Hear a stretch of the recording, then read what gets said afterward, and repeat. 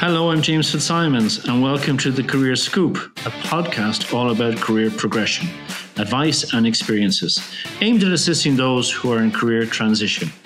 Today, my guest is Sean Coughlan. Sean is the Executive Director at Human Dignity Foundation. I'm delighted to welcome you to the show, Sean. Great to be here. Thanks, James. Yeah, it's always good to see you, Sean. I know Sean for a number of years, I think going back to 2002, 2003. If I'm correct, the first time we met. Yeah, and you were instrumental in me taking up a role that probably was one of the, if not the defining career experiences of my life. So, and you're very kind. I think maybe our karma is a bit of luck coming together, right place, right time for both of us. Maybe but it's actually that's on that point. Would you give us a quick overview of your career to date and kind of the highs and lows, what you've learned, what are you most proud of? So I think my career has been somewhat eclectic and varied. So it has definitely not been linear. Very quickly I left school and was reasonably good at maths, enjoyed it, and started as a trainee actuary. Left that after a year because I probably naively coming out of school thought that, everyone seemed to think that's a good job. It turned out it wasn't suitable for me. And I think that's actually one good insight is when you know things aren't working, course correct quickly. If you've got that opportunity, don't stay longer than you need to in something that you aren't enjoying. Sometimes you have to, we all have to, but seize the opportunities when they present themselves.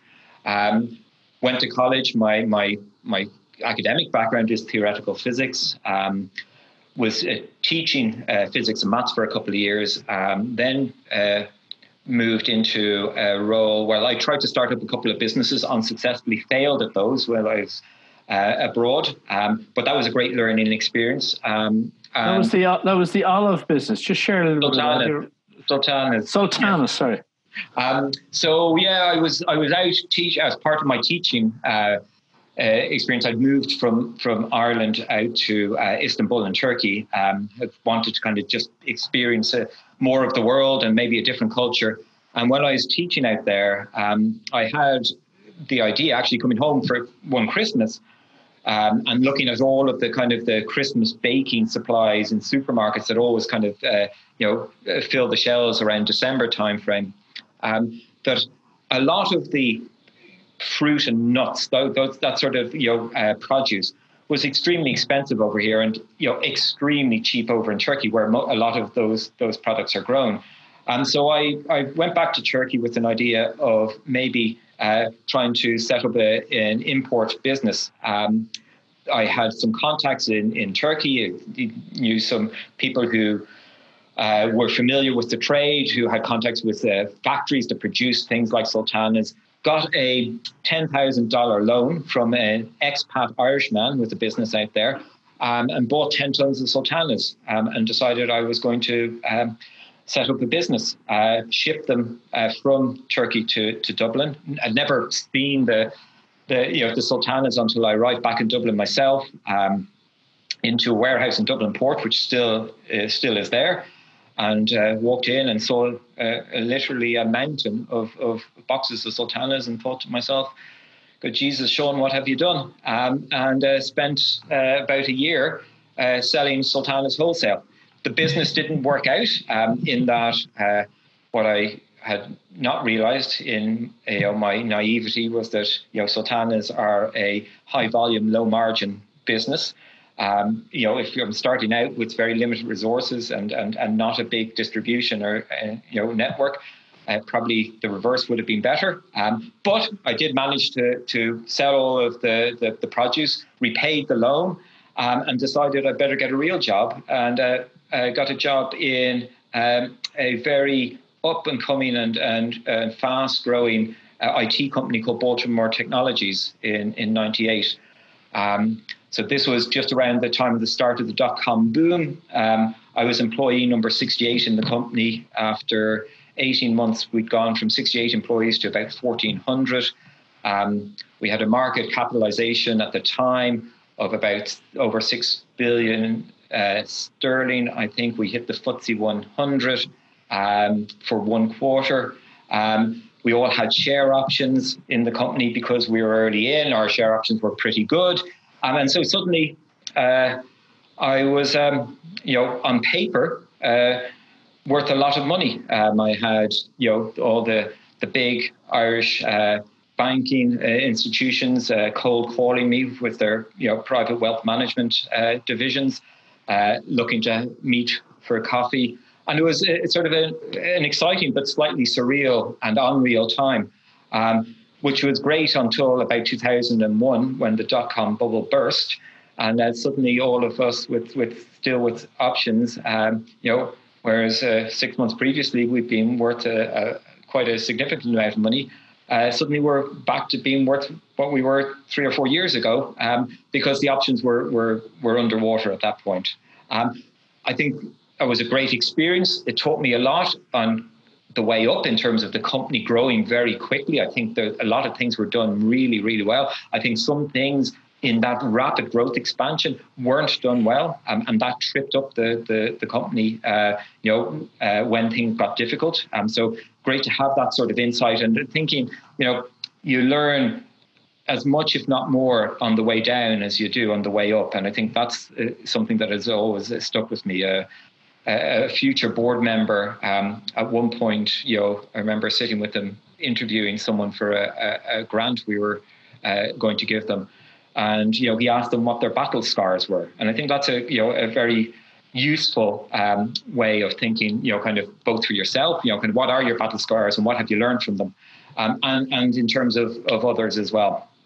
So stayed in the IT sector until 2004, and then got an opportunity. I met a extremely inspirational person, Declan Ryan, from the Ryan family of Ryanair, who was setting up a new foundation called the One Foundation. And part of that was to set up an initiative around social entrepreneurship, which is essentially, like setting up a venture capital fund for entrepreneurs, but entrepreneurs who are interested in solving social issues rather than necessarily generating profitability. So myself and Declan were introduced through James, as it turns out.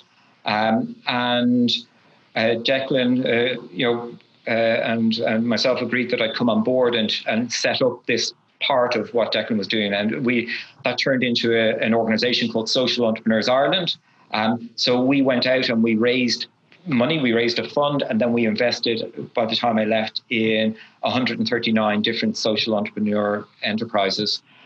Some of which, didn't quite work out, but that's the nature of early stage investment. Many of which did, continue to grow and thrive, and some of which were real superstars. So really rapid growth and really made some significant changes to Ireland and beyond in terms of tackling some of our entrenched social issues.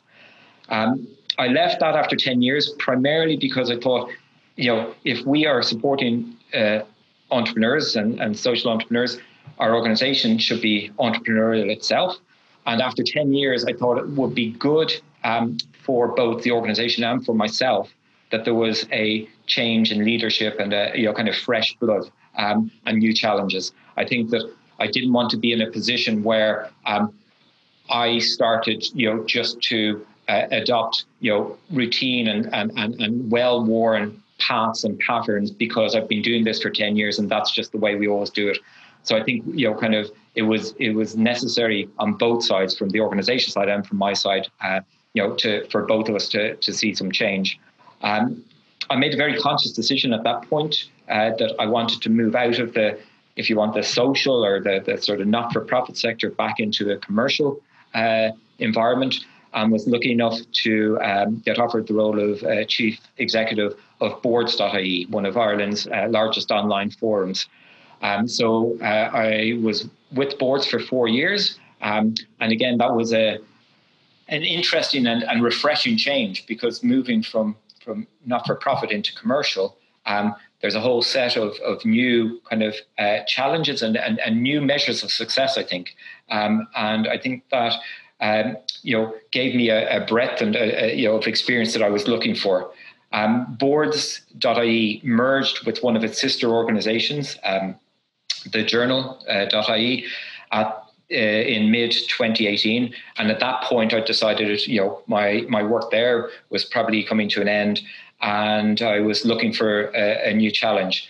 And that's when I met John Climax, the founder of the Human Dignity Foundation, and he was looking for an executive director to run the foundation, a foundation that's focused on promoting and protecting the rights of the child, particularly looking to end female genital mutilation and online child sexual abuse. And in a conversation with John, we agreed that I would take over the role as executive director, which is where I am today. Wow, really interested. And in your current role, do you want to share a little bit more about some of the kind of the output of the work you're doing? I know it's offshore predominantly. Sure. So we have two, as I say, very specific areas of focus: ending female genital mutilation and cutting, and tackling child sexual abuse, particularly online child sexual abuse. Most of our work is done outside Ireland. If you look at FGM, the areas we're interested in are the areas where the prevalence rate is high, work in communities where the prevalence rate is high. We work with organizations that are in communities where, over 90% of all girls are cut. And that's just that is unacceptable. And it's something that needs to change. Those communities tend to be, although there are some cases within Ireland, but those communities where that prevalence rate is high tends to be outside Ireland. Online child sexual abuse knows no borders. That is an issue, a worldwide issue, and our work there is with international organizations and institutions. For example, Interpol, where we are one of the major funders of the unit within Interpol that looks to identify both child victims and perpetrators, and then working with national police authorities, rescue those child victims and hopefully apprehend and prosecute the perpetrators. I think what I would say about the foundation and about our founder is that those two issues are difficult issues. They are issues that many people would feel uncomfortable discussing in detail. And I have to admire John for focusing the foundation on those two issues, because if you look at the funding environment internationally, they don't see nearly as much funding and as much support as other equally important issues. And I'm not suggesting that any other issue isn't worthy of support. But these two issues in particular struggle to get, as I say, funding and visibility. It's to John's credit, and hopefully to the credit of the foundation as a whole in the work that we do, that we are helping to raise the profile of these two issues internationally, and also to see real and tangible successes in terms of having girls growing up free from both the physical and psychological trauma that female genital mutilation can cause, and children protected from predators, and being able to be children and not being subject to the threat of abuse, wherever they may be, whether it be Ireland, Europe, or Africa or Asia. Great, thank you. And I presume online is the big predatory space. It is. I mean, predators tend to move, kind of from offline to online, but online presents specific challenges that are not. That are not as prevalent in an offline environment. So, for example, the re-traumatization and, in a sense, re-abuse of victims in an online environment is particularly pronounced.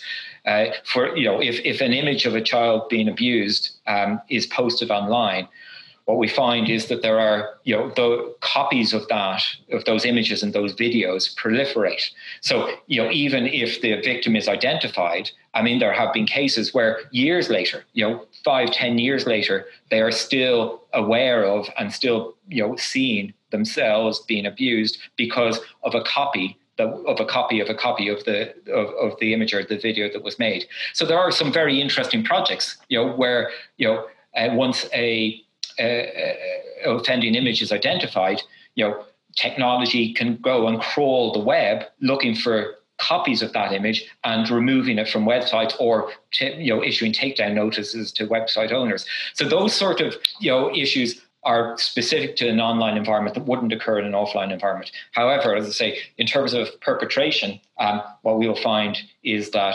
the perpetrators themselves, some may work or remain exclusively online, but there will be many who won't. And so in a way, in order to tackle the online issue, we have to tackle the issue of child sexual abuse in the round. Okay, sure. Gosh, that must be very, it's very impactful for obvious reasons. And the subject is what it is.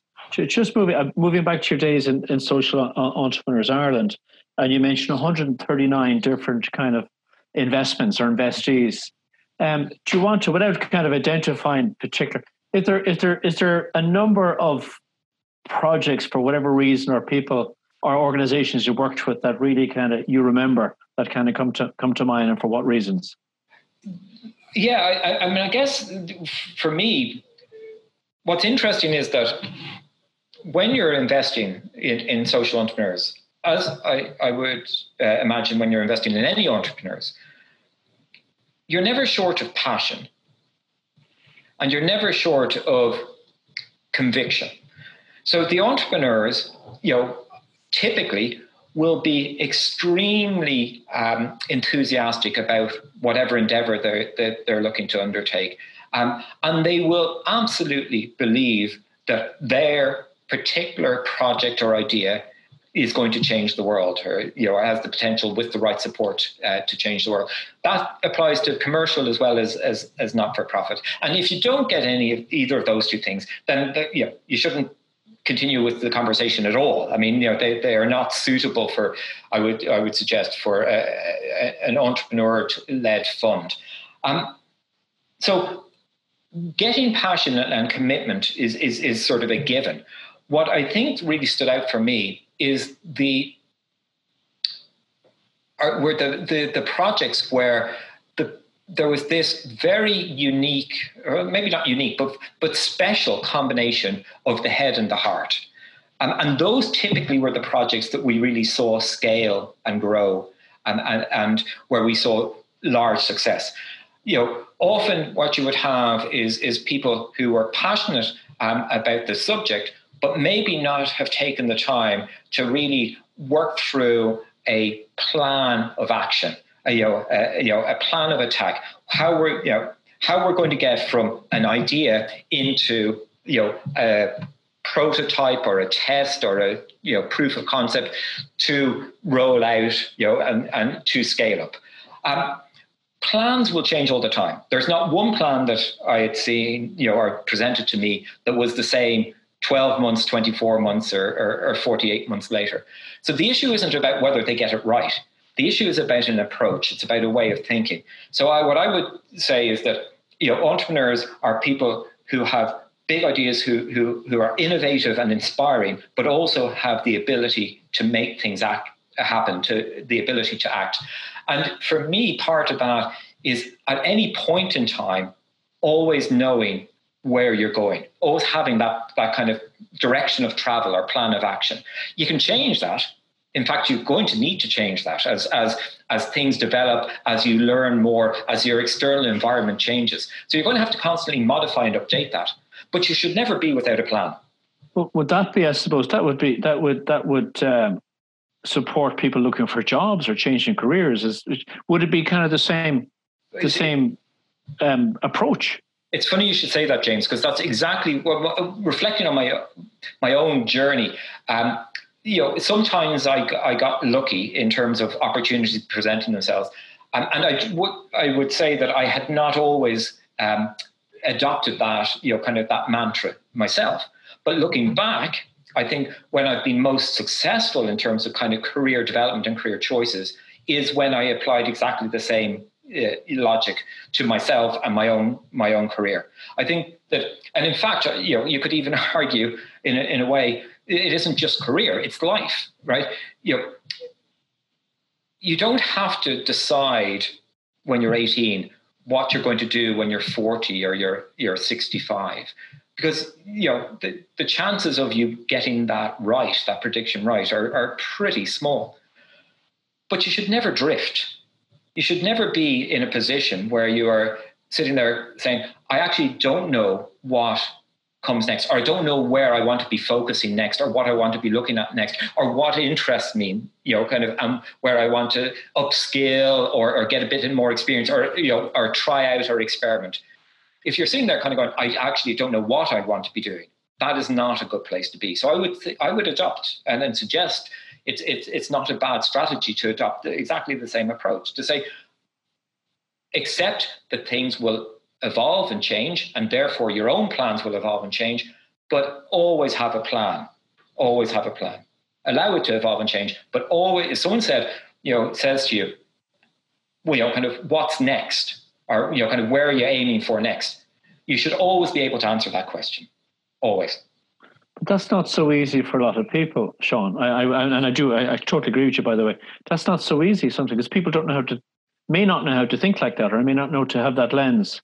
Would you say, obviously you're a physicist, and Sultana farmer, come seller, come wholesaler, to supporting, social entrepreneurs, and obviously now in a particular area where you are with your job now.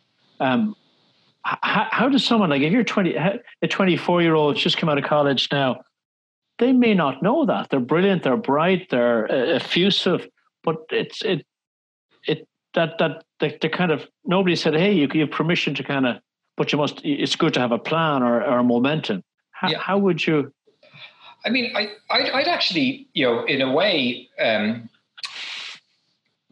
make it really simple, or bring it back to some very simple things. I think sometimes people, hear the word plan and they think this has to be some incredibly complex, complicated, long-term, detailed thing.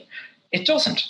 I mean, the plan could be, I don't know what I want to do next, medium or long term. So my plan right now could be what I need to do for the next 6 months, year, 2 years, whatever the time frame might be, whatever is appropriate. I need to try out a couple of things so I can figure out where I want to go longer term. And that's a plan. Okay. So plans can be as simple or as complicated as you want. What I would say is, even in that scenario, if you're saying, I need to figure out, try out a couple of things, it can be as simple as writing down a list of what things you are interested in. What kind of what would get you up in the morning? What are the things that, you would walk into an office or into a work or onto a, or wherever it may be, into any organization, and be kind of thinking to yourself, you know what? Yeah, this is interesting stuff. I'd like to know a bit more about this. Right? It can be as simple as writing down that list on one piece of paper and prioritizing it. Saying which of this list, which are the top ones for me? Which ones kind of either, interest me most or speak to me most, whatever my objectives may be. And then the second part is saying, okay, now, if I know that, what ways do I have of trying to, make that happen? Is that talking to people? Is that, so that's the second list, talk to some contacts, don't have any contacts, right? Do a web search, kind of write some, an email to some companies or whatever that list may be. It can be as simple as 2 lists. It can be more complicated. It can be longer term. But again, you don't have to map out 20 years. You can map out 1 year and then say, after that, I'll reevaluate and decide, what the plan is for the next period of time. That could be another year. That could be another 5 years. So what I'm hearing, there is always opportunity if you're open to it. Yep. The glasses should be half full in your head. Yeah. And have a go. Have a go. Just do it. And don't be intimidated or sort of scared off by the fact that you don't have all the answers. None of us do. Well, very few of us do. A lucky few do. I haven't. I don't, and I haven't. You don't need all the answers. Yeah, and again, it's almost like the analogy of a journey and a long journey ahead. How do you kind of get all the way to the end? Well, I mean, and this is a bit trite and it's it's a bit well worn, but maybe that's because there's truth to it. The way you get to your destination is you take the first step, and if you only know one step ahead, that's all you need to know. If you know 5 steps ahead, great, even better. But you don't need to know more than 1 step ahead. But you need to know the first step. You need to know what you're doing next. Because if you don't know that, then you're a bit aimless, and you could drift into things that actually aren't where you want to be or what you want to do. Yeah, it's interesting that. Coming on to the people, like you've hired a number of people over the years, or recruited a number of people in the various jobs you've been in. What qualities do you look for in the people you recruit? So I've always worked in with relatively small teams, and even within big companies, we've, whether it's been a small management team or a particular division within a company, the teams have been relatively small. And I think that if you just assume that for particular jobs, there's particular sector expertise that are boxes that just need to be ticked, and you have those boxes ticked, whether it be finance or accountancy or some particular, in an IT company, coders, and they know their stuff. After that, I think there's a couple of things that are important to me and that work in terms of building a team dynamic that makes an effective team that delivers. And none of this is rocket science. I think there's lots of people who would talk about this. But again, there's a truth in the fact that it's something that a lot of people say. I value autonomy and the ability for people to be kind of self-starting. I think that's I think if you want a very hierarchical structure, that may not be as important. If it's a command and control type of environment, you can have worker bees. I don't personally tend to work that way. I don't think it suits my management style at all, and I don't think the teams that I've experienced are as effective in that sort of structure. So I as far as possible, any structure I've been involved in or had any influence on has been as flat as possible. Where it is a set of people working as much as possible as equals and co-collaborators in achieving a common goal and a common end. And therefore, self-starting, is important. The ability to autonomy to be able to kind of go and get work done that needs to be done, and the ability to be able to collaborate, hugely important.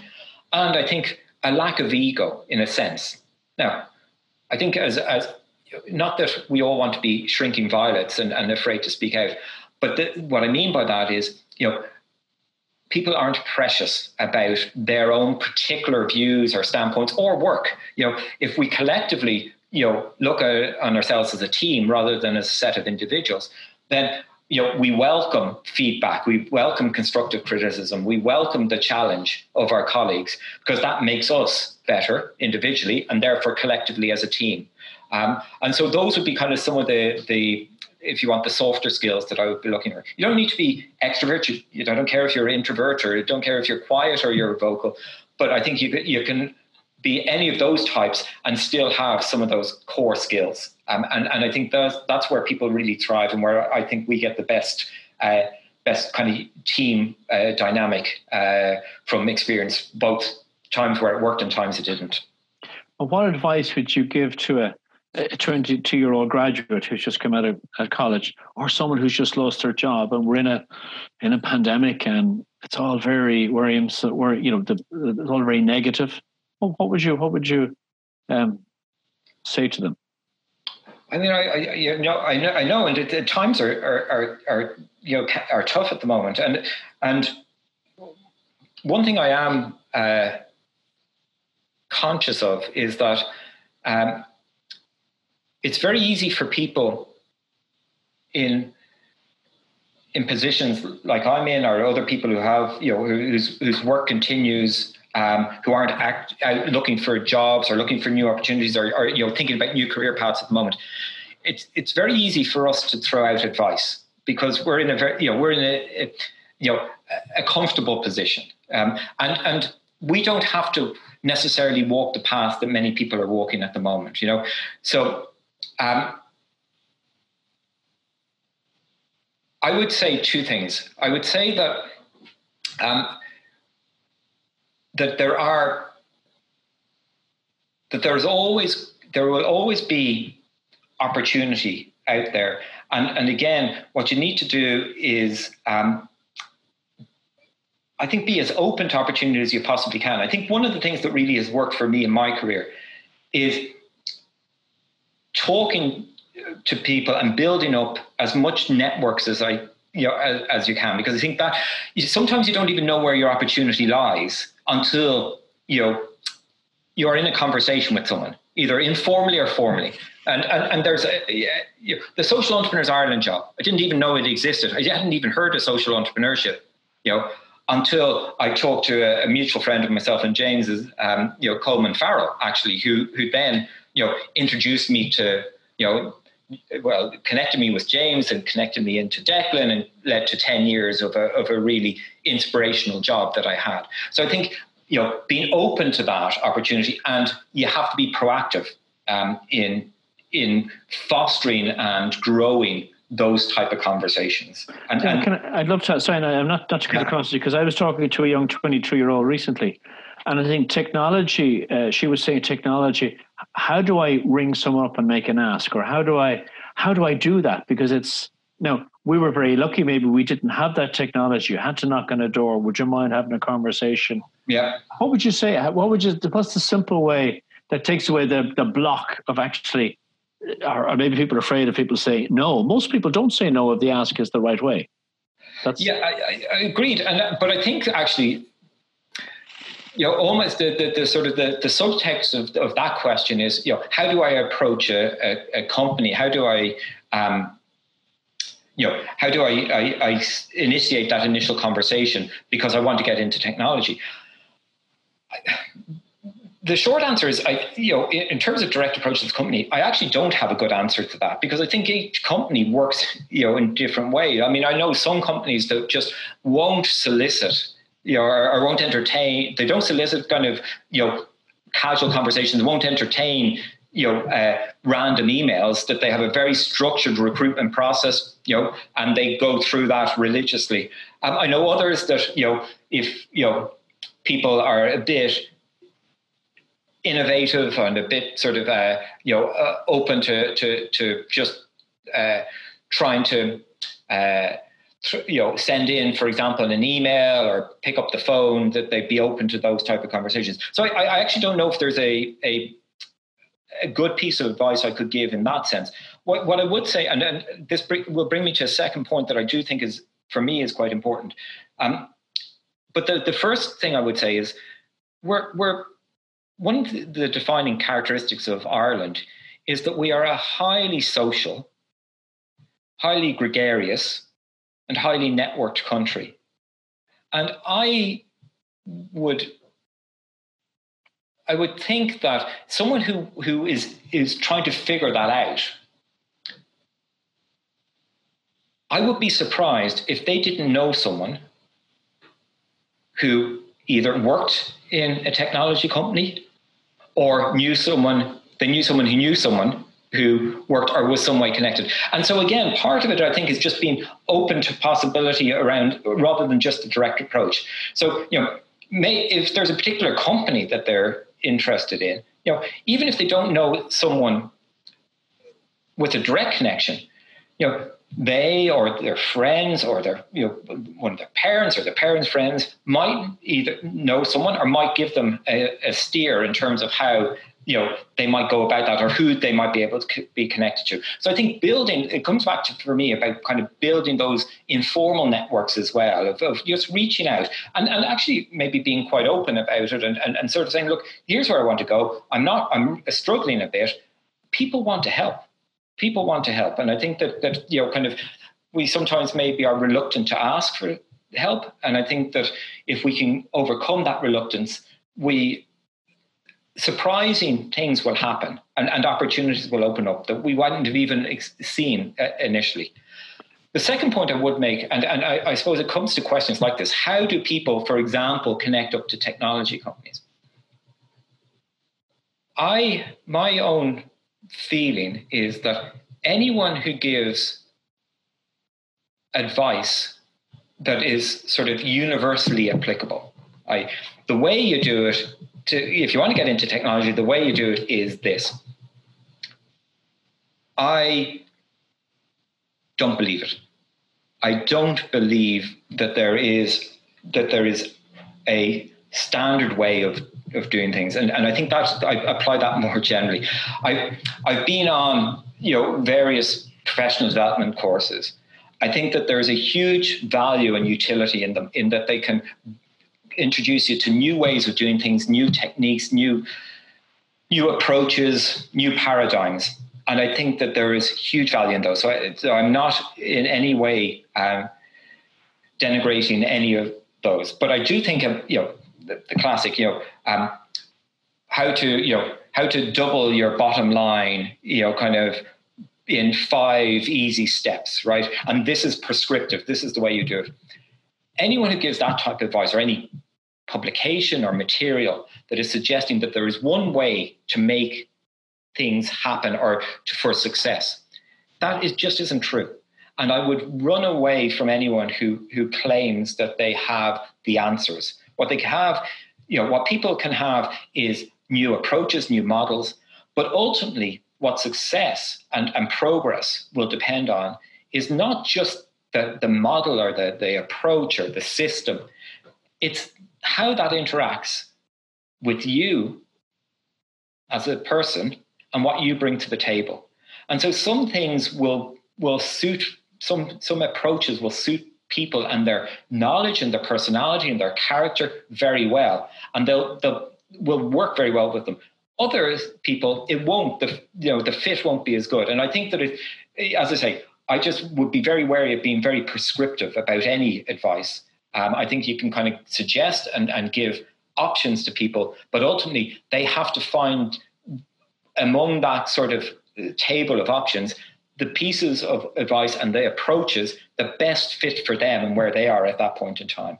And I think the same would be with this, and the same applies to any type of company in any sector. Different companies will approach recruitment, they'll approach, conversations in different ways. And what will work with company A mightn't work with company B. And we just have to be open to that. So it's a bit of confidence and believe in yourself to start with? And even if you aren't confident, you've got a choice. You've got a very fundamental choice here. You can either sit back and say, okay, I'm not as confident as, John or Mary, kind of down the road or, kind of in the lecture hall, next to me. And I'm not that person. Now, you've got a choice at that point. You can either say, that's who I am, so I'm kind of doomed. So I'm just going to sit here and just let life and career pass me by. Or you can say, even though I'm not as confident, or I don't think I'm as confident, because you may well be, because we all have different perceptions of people, other than ourselves. But even if I don't feel as confident, I have to make myself take that step. I have to put myself out there. I have to step out, and it's uncomfortable and it's hard, but that's, I think, fundamentally the choice you have. Sure, for other people, it might be easier than for you, but that isn't an excuse not to do it. And do you have, from your time with Social Entrepreneurs Ireland, can you think of one of your investees, or maybe they didn't become investees, who might have been, you could see there was great potential straight away, and they they lacked a bit of confidence kicking off, and then they grew, and then they just blossomed?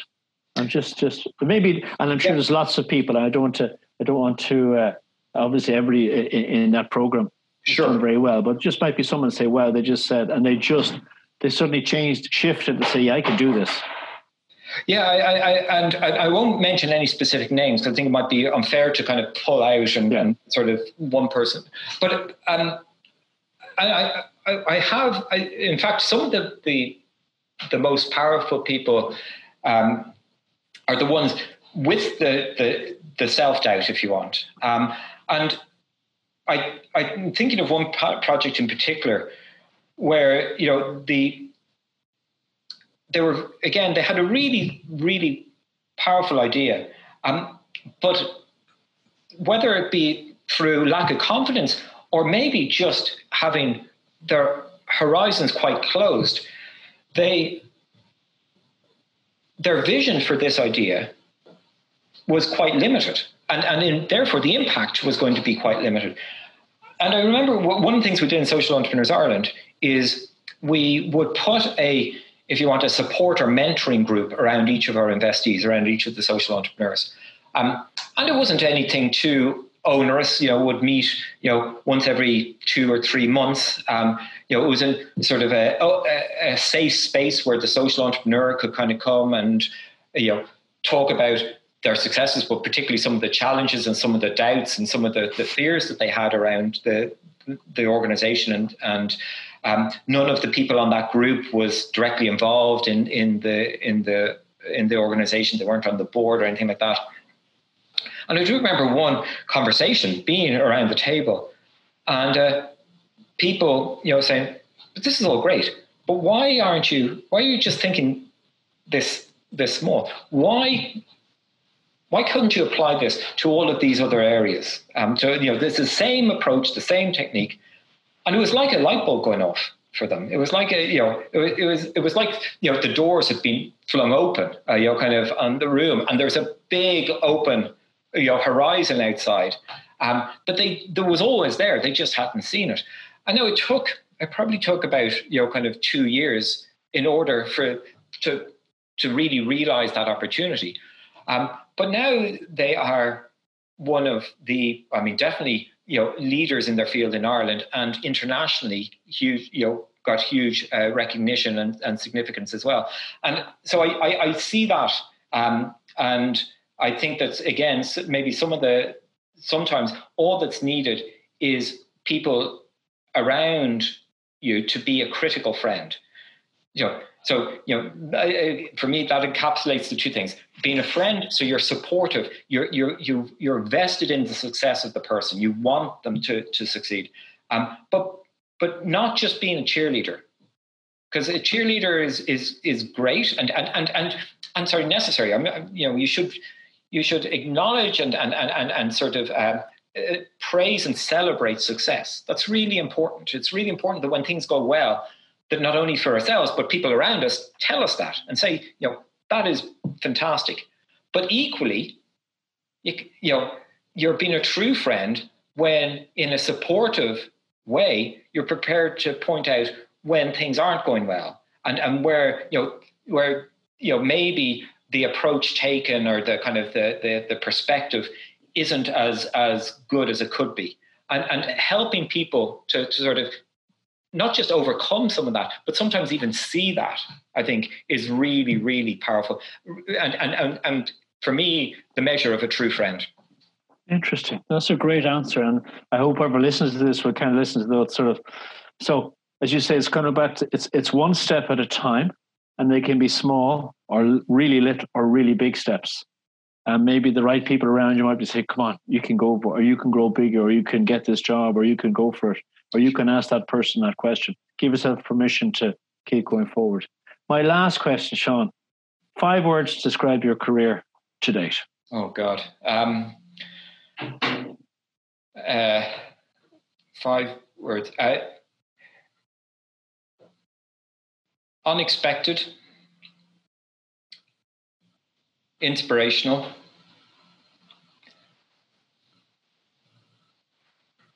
Fun.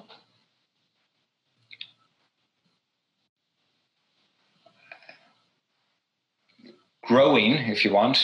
So, in personal growth.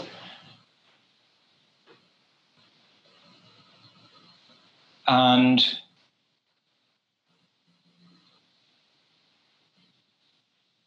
the word I'm looking for is exciting, but excitement about the future, about what's still to come. So that isn't one word, but no, that's okay. That's enough. Sean, I just like, for the purpose of this, our audience, like to thank you so much for talking with us today and sharing a really, really interesting journey. I'm familiar with part of it. Obviously, you shared a little bit about that, and I wish you well in the next couple of years and whatever comes after this project. And I want to thank you very much on behalf of Elevate Career Scoop. Brilliant. Delighted to being here today. Thanks, James. That's great, Sean. Thank you for listening to the Career Scoop, brought to you by Elevate Career Advice and Elevate Executive Selection. I'm James Fitzsimons, and I hope you've enjoyed listening. Next week, we will be talking to John Hewitson about his career journey. Hope to see you there.